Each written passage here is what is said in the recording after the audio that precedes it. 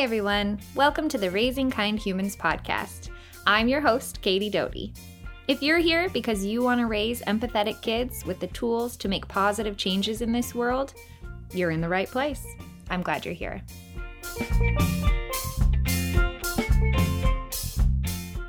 Hi everyone, welcome back to another episode of Raising Kind Humans.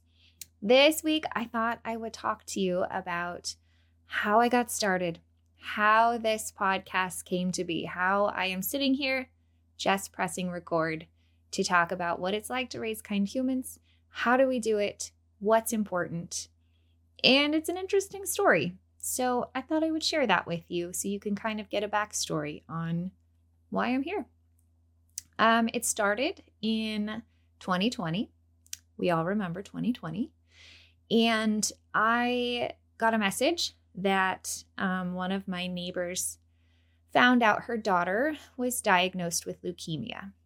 And at the time, her daughter was 6, very close to my daughter's age, Alice. And man, that hit me like a ton of bricks. That is not a diagnosis any parent wants to hear. And this one was very close to home. I didn't know how to respond to that other than tears first, of course. But I knew I needed to help. And of course, you know, the dreaded, let me know how I can help, right?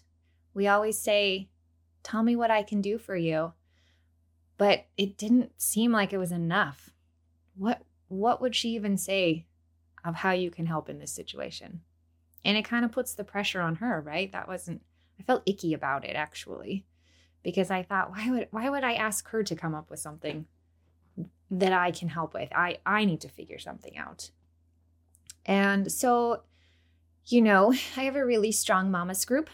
I love the mamas. We affectionately call our neighborhood El Dorado Mamas. And I guess one time it was on a deed from a long time ago. Somebody found that. Anyway, so we have a loop that our kids walk and ride bikes, and we see each other often outside in our neighborhood, and we will get together or get the kids together or do activities. So I started messaging some of them. What do we do? How do we help? And some of them had already started a meal train, which I thought, great, because I would not want to think about food in a time like this. That's perfect. I can get on board with that. Then later on, I found out that what her daughter needed was a stem cell transplant. And no one in her family was a match, which is devastating because finding a match is very, very difficult. And I had remembered maybe doing something like this, getting on the registry to find out if you're a match for someone a long time ago. And so I started looking into it, and I remembered signing up, I think I was probably 18, for someone in a local high school that needed a match. And it got me thinking, oh my gosh, what would I want if I were in her shoes? I would want somebody to find a match for my kid. That is what I would want. That is how you can help. So that's what we started working on as a group of moms. I got in contact with another mom who unfortunately was very familiar with the cancer scene for children. She was very aware of all of the opportunities and resources. And so she put me in touch with someone at Be the Match, which I'm going to stop right now. Go online, go to bethematch.org. It's super easy to sign up for their registry. It's a cheek swab. They will send it to you in the mail. You swab your cheek and send it back, and you would be placed on the registry if somebody is searching for a stem cell match. It's mostly for blood cancers, and it could save a life. So go do that right now. Push pause, and then come back to me. It's really important. So I started talking with, his name is Cliff. He's fantastic. And we started working on coming up with a way to do a swab drive to get more people on the registry for Vienna, who was the one in need of a match. Unfortunately, It was 2020. Remember that year when we couldn't stand closer than 6 feet and we had to keep our distance and do everything outside? And it was October when this happened. So we really had to get creative, and we brainstormed, we sat down and figured out a way to do a drive-through event. Meanwhile, while I'm in the process of doing all this, my kids are watching. They know that I'm doing something really important. And I remember the moment that Alice looked at me and she said, "Mama, I want to help. Can I help?" And my first thought was, no, this is way too big for you. This is too adult. This is too heavy. I don't think I can involve you. These are all the thoughts going through my head. But those eyes, she was just looking at me with, well, what can I do? This is my neighborhood friend. I want to help too. And so that is kind of when I started to realize maybe we can start involving our kids in bigger issues. And so we brainstormed some ways that she could help. And she came up with making bracelets to sell, to donate to Vienna and her family and to Seattle Children's. We were learning a lot about cancer research at the time. And so that's what she decided she wanted to do.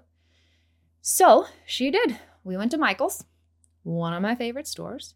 She picked out some beads and some string, and she started making bracelets. And I put it out to friends and family if anyone was interested.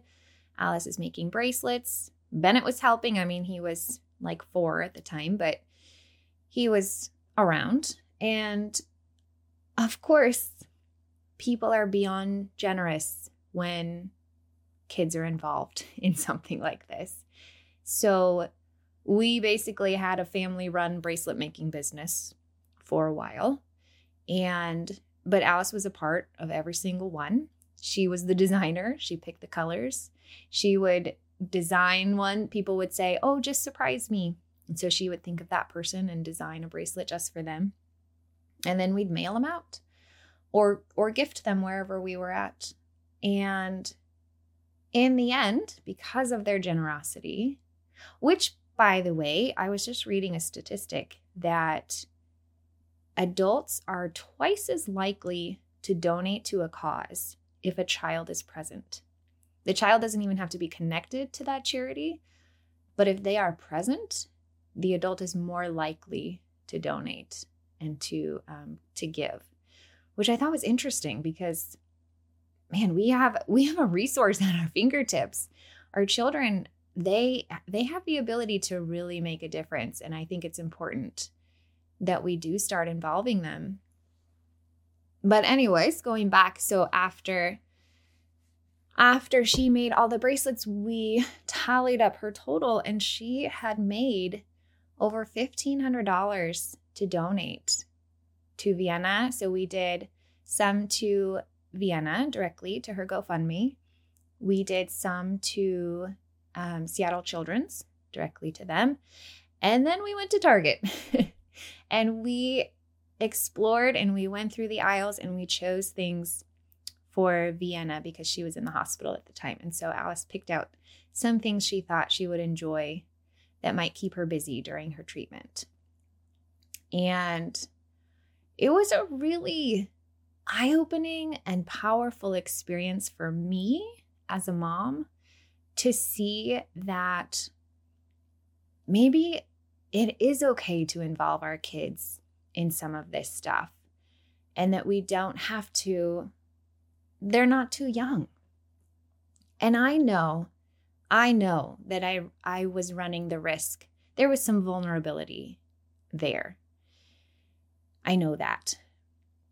But I also know how powerful the outcome was.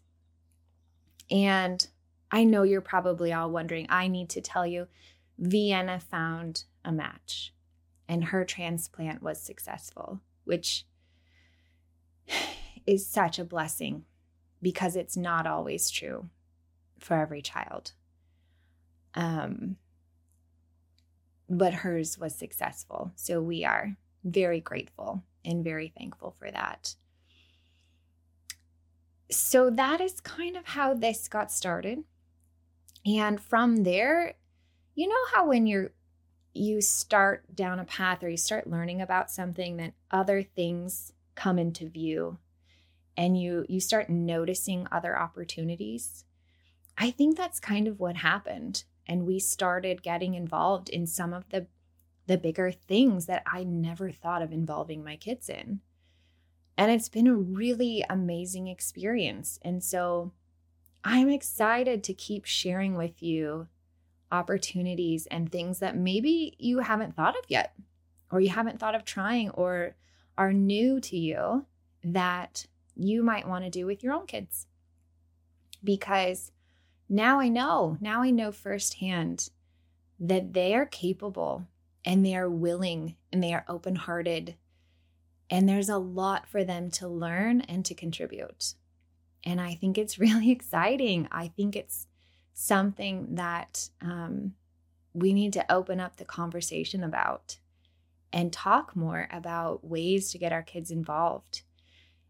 I've talked to a lot of moms about, well, I want my kids to do community service, but there's nothing for them. Or you have to be 18, or you have to be, that's only during this time or something. And it's true, there isn't a lot out there for younger kids. And so I think that's where I'm excited to invite you on this journey. Let's look for ways for our kids to make measurable differences, ways for them to feel like they are a part of something bigger and that they can problem solve, they can solve some of these issues, they can take on more than we give them credit for. And I think it's important we give them opportunities that are age appropriate, that are kid friendly, that make them feel like they want to do more. And if we equip them now with those skills, I think it's going to help our future. I think the world can get a little scary, and thinking about sending my kids off as adults, I want to know that I have given them the tools they need to say, instead of, oh, that's sad, say, what can I do? How can I help? And go from there and try to make a difference. Even if it's tiny, just knowing that they have the ability to move forward, I think is really important. So that's my origin story, kind of how I got started. I have lots of stories to share with you. I'm so glad that you're here, that you're listening, that you want to raise kind humans too, because it's a team effort. We have to do this together. So I hope you're having a lovely day, and I will talk to you again soon.